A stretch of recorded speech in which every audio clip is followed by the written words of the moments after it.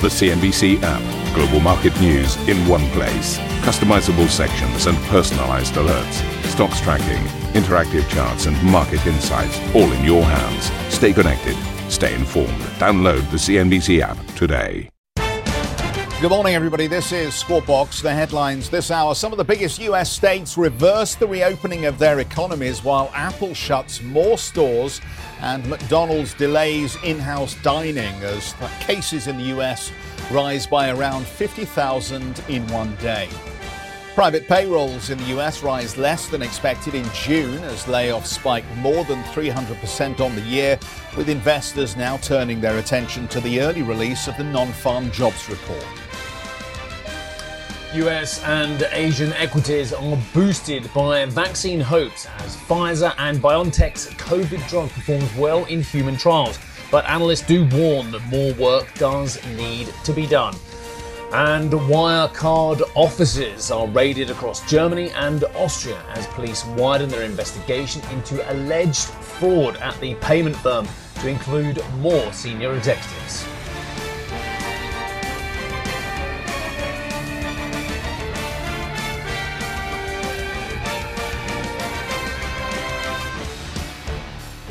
So the US has crossed another grim milestone with around 50,000 new coronavirus cases recorded for the first time. That's the biggest one-day spike. This as Arizona, Texas and California all set new records.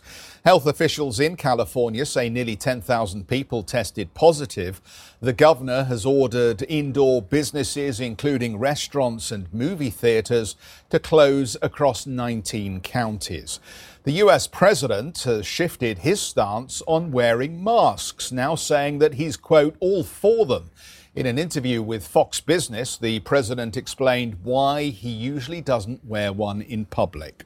I'm all for masks. I think masks are good. I would wear, if I were in a group of people and I was close. You would wear one? Oh, I would. Oh, I have. I mean, people have seen me wearing one. If I'm in a group of people where we're not, 10 feet away, but usually I'm not in that position and everyone's tested. Because I'm the president, they get tested before they see me. But if I were in a tight situation with people, I would absolutely. You think the public?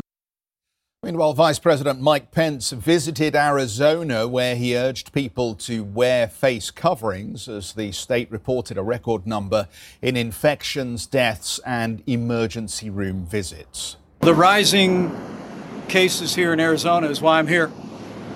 It's why we brought the White House Coronavirus Task Force here. I'm a real believer, as President Trump is, in sitting down with the people that are leading the effort. I was in Texas over the weekend. I'll be in Florida tomorrow because we're absolutely determined to make sure that Arizona and those healthcare workers have the resources, the supplies, and the equipment they need to render the care that any one of us would want a member of the family to have.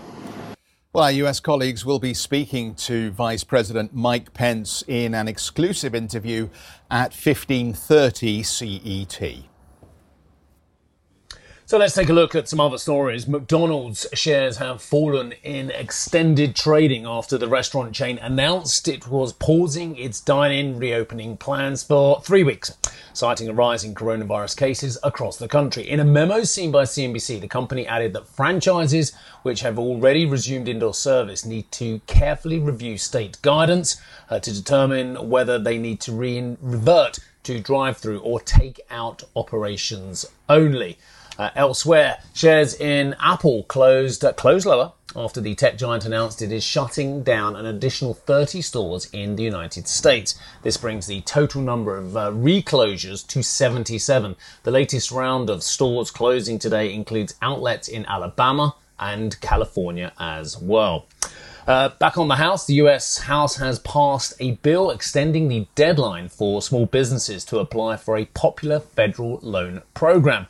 The legislation extends the date to request Paycheck Protection Program loans to August 8th. The measure, which the Senate passed earlier this week, now heads to President Trump for his signature. Good morning, Jeff, and I think you're looking at the walls, but I understand from that Fox interview with Mr. Trump that he alluded to himself looking like the Lone Ranger.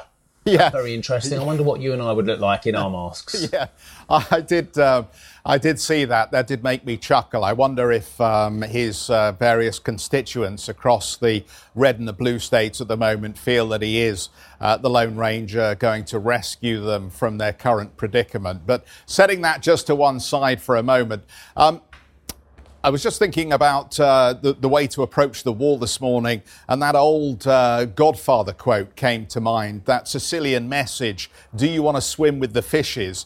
But in this case, it's a big fish, and it raises some interesting questions about who you listen to at the moment around equities and what you actually want to do. And I was pointing out the difference earlier in the week about the fast money and the slow money, the longer dated money. And this is one of those participants in the longer dated money story, I would say. Christopher Ailman, who is the Chief Investment Officer for CalSTRS. This is a $240 billion fund that, among other things, provides pensions for teachers in California.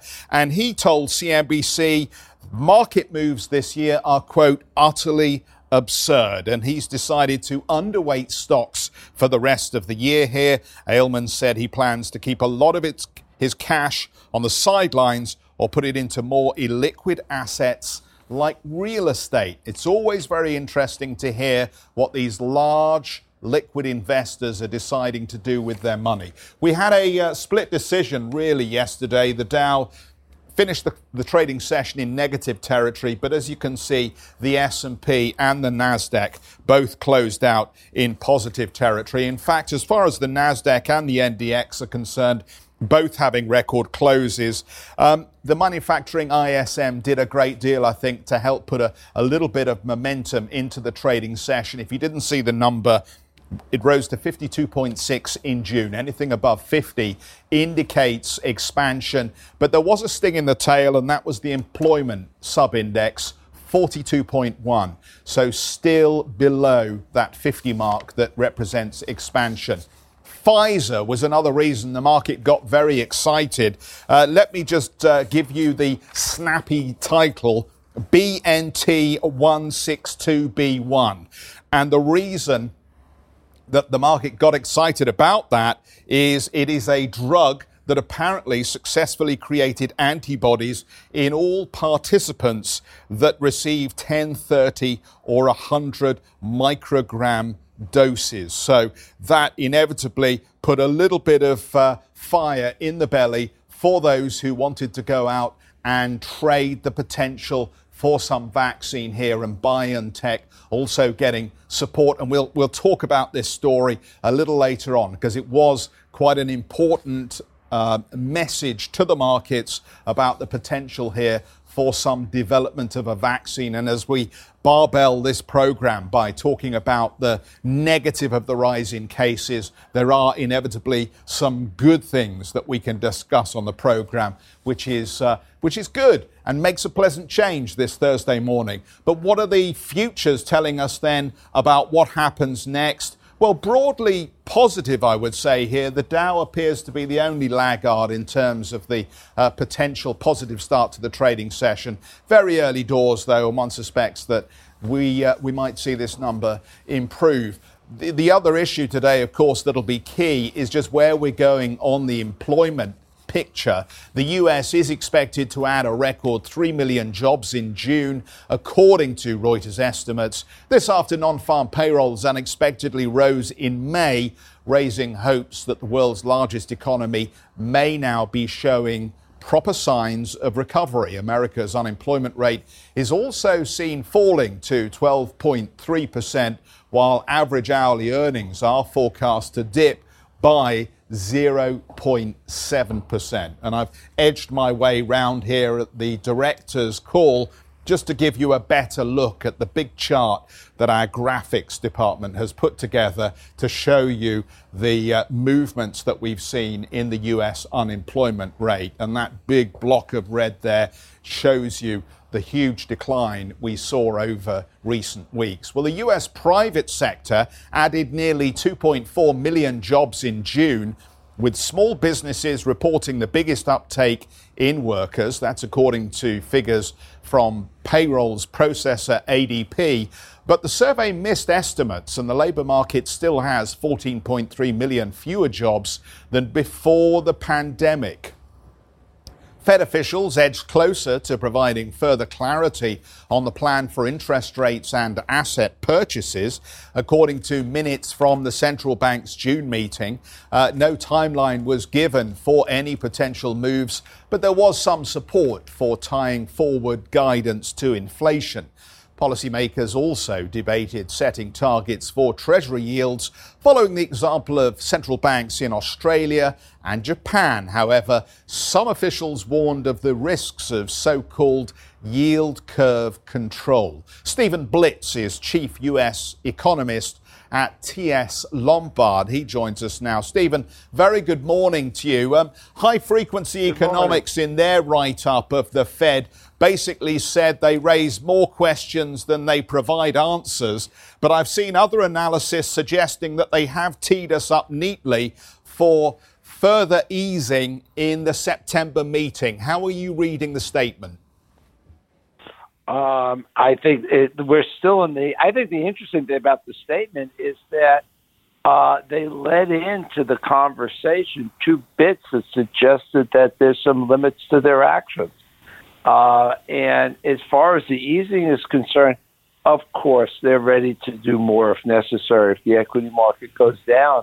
But they did let on that with interest rates this close to zero, they wonder whether or not there's a limit or the effectiveness of easing and asset purchases to basically put a bottom on the equity market, whether it's still going to be as effective as it's been. And it's something we've thought about. It's something I've thought about, something we've thought about as a firm, and saying that they're reaching the end of this game, that don't fight the Fed. But when rates are this close to zero, how effective can it be at this point?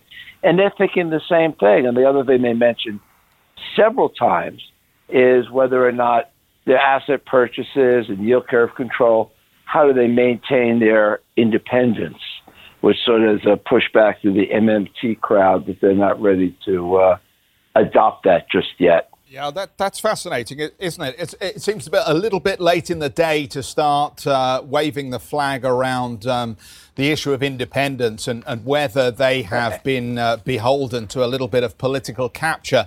But I thought the yield curve control question remained unanswered effectively. They seem to be very wary about going there.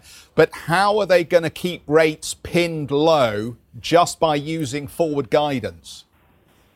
They can't, and it can't because they have to continue to buy all these treasuries because the balance sheet is so large, the commitment is this great to do it.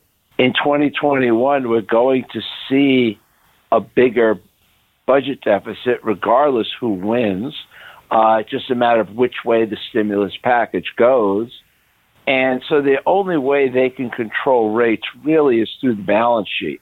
So they're giving this the intellectual exercise, and I understand that. This is part of the process of what the Fed goes through.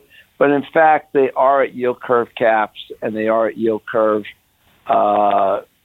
trading with and they're doing that anyway, as you said, with forward guidance. So it's just a matter of formalizing it. But they're not quite ready to do it. And in truth, it's not something they have to worry about until next year anyway. So if the economy and the markets take off and inflation takes off and interest rates start going up, that'll be a high-class problem for them to have to deal with. Absolutely, Steve. Look, everyone's obsessed by these, quite frankly, random numbers, as we saw with the revisions on the ADP from the payrolls today as well. But surely the ISM needs a little bit more attention. The new order index was the strongest, not just since the coronavirus, but since January last year. The production index was the highest since November 2018. The ISM more broadly was the highest since April last year. These are stunningly good figures as well. Are we looking at the wrong data by our slavish obsession to the payroll figure, which quite frankly is utterly random? Well, it seems random, but no, I think first of all, you have to remember the ISM number is a number that reflects a viewpoint. It's not a dollar amount, okay? So sometimes it goes up a lot coming out of recessions. It's sort of the absence of pain, and all of a sudden it's like, yeah, things are great.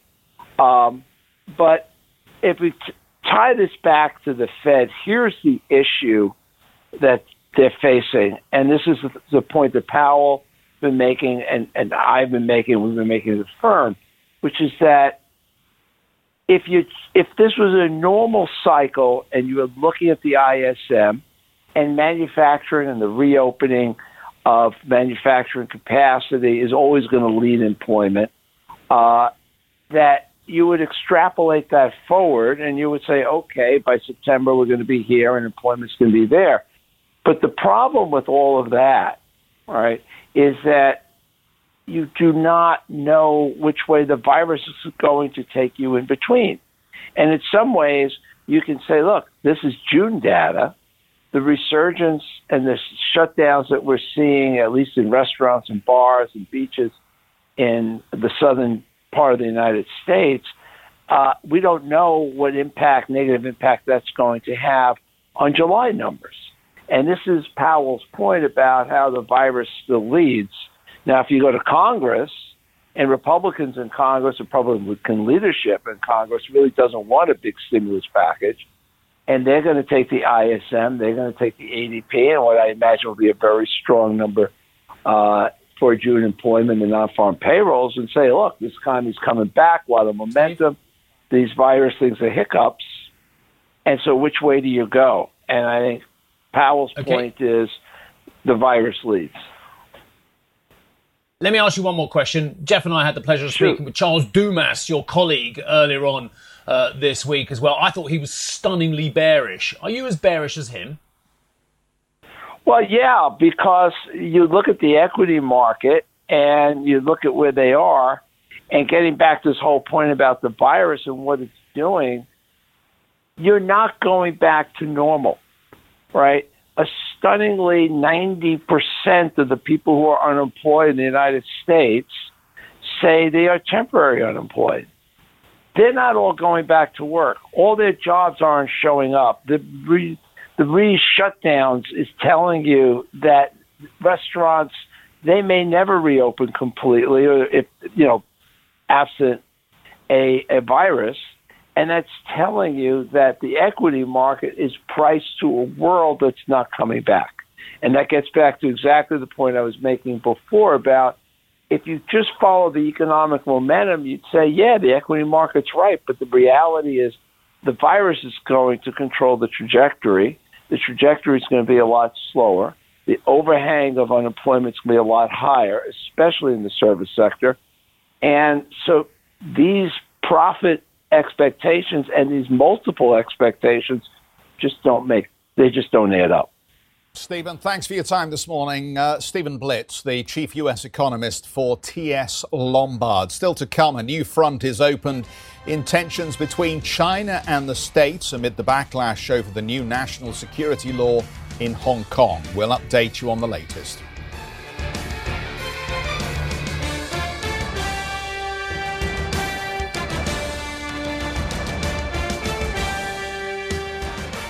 Listen to CNBC's Beyond the Valley, the podcast that explores the biggest tech news from across the globe. Join me, Arjun Karpal. And me, Tom Chitty, every week as we bring you insights into the top stories, unpack the latest trends, and find out where the industry is headed. Now available on Spotify, Apple Music, and Google Podcasts.